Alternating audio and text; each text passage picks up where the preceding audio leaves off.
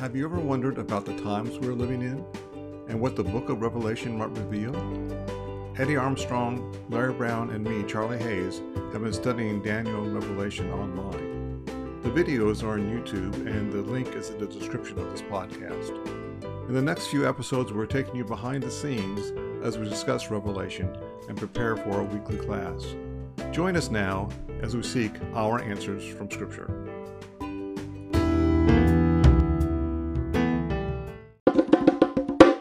Now, the fourth seal. So now we have a pale horse, and its name is Death and Hades. Power over the fourth seal.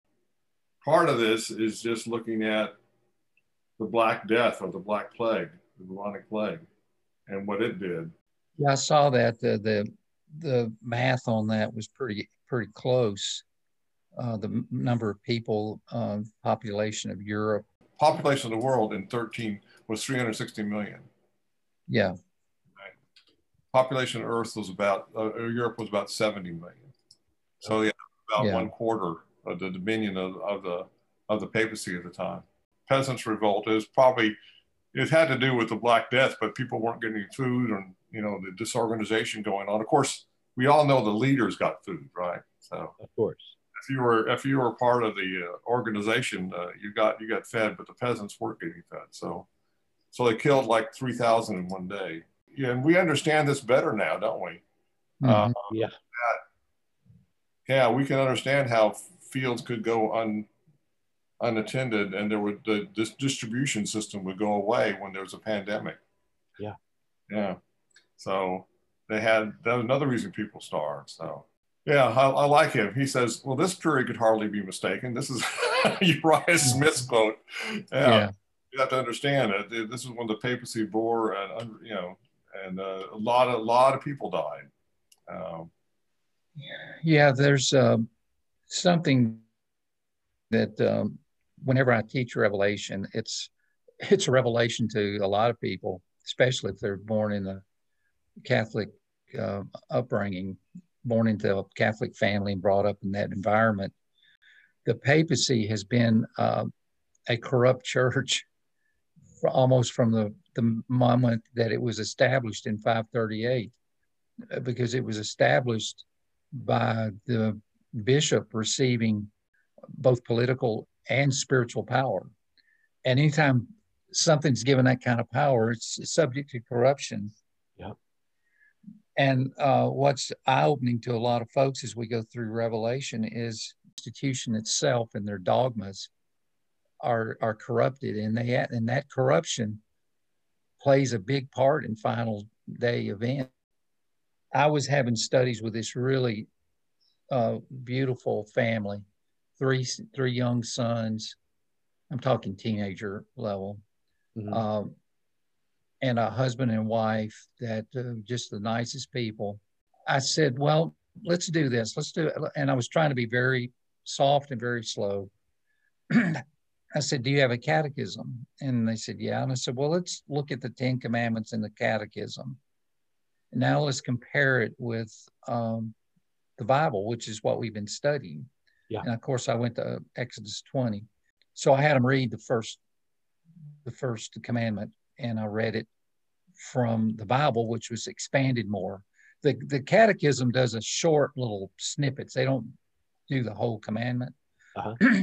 But when we got to the second one, in their catechism, it was actually the third one in the Bible, because the second one, it skips over. It says, thou shalt not make unto thee any graven image of any likeness of anything above heaven, etc., and bow yourselves down and worship them.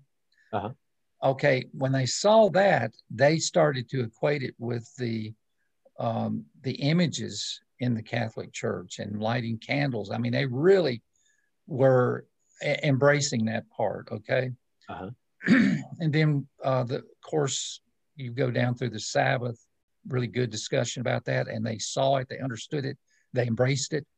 And remember, I'm just showing them the Bible. I'm not doing anything extra. Well, I really prayed about this, because it's going to be a big decision for them to start thinking and being a different way, you know. His brother was a Franciscan priest. Oh. Yeah. So when he found out that he was having studies, that study stopped after that. But they saw it. They saw it in the study. What that's taught me is just teach what history gives to us, what the Bible tells us. And that's really what we're doing in Revelation by taking this historist view. We're looking back on history to see things that have been fulfilled up to our time that are yet to be fulfilled. You know, the mark of the beast, right now, nobody has the mark of the beast. Right. And when I get to that topic, the first question I ask is, who's the beast? Forget about the mark for a second. Who's the beast? And I think you can teach that very succinctly from Daniel, from Revelation, from history. Yeah, I'm looking forward to that. Yeah. Well, that turns out to be why there are alternative views of the scripture, because you can teach it very well from the scripture, and it tells you exactly the beast. And if you're the beast, you want to cause confusion. Yeah. Yeah. Bring up other ways of looking at it, that all of a sudden you're not the problem. Yeah. Everybody has their ideas about the mark of the beast, but some of them are ridiculous.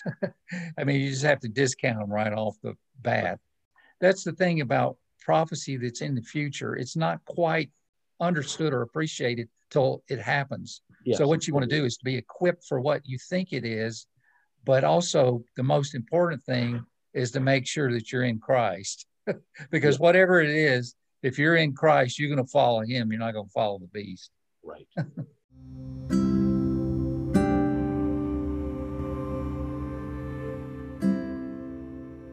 Yes, that's it for this episode of Answers from Scripture. We so appreciate your prayers, and we appreciate you sharing Answers from Scripture with a friend. And as always, we thank you for joining us as we seek our answers from Scripture.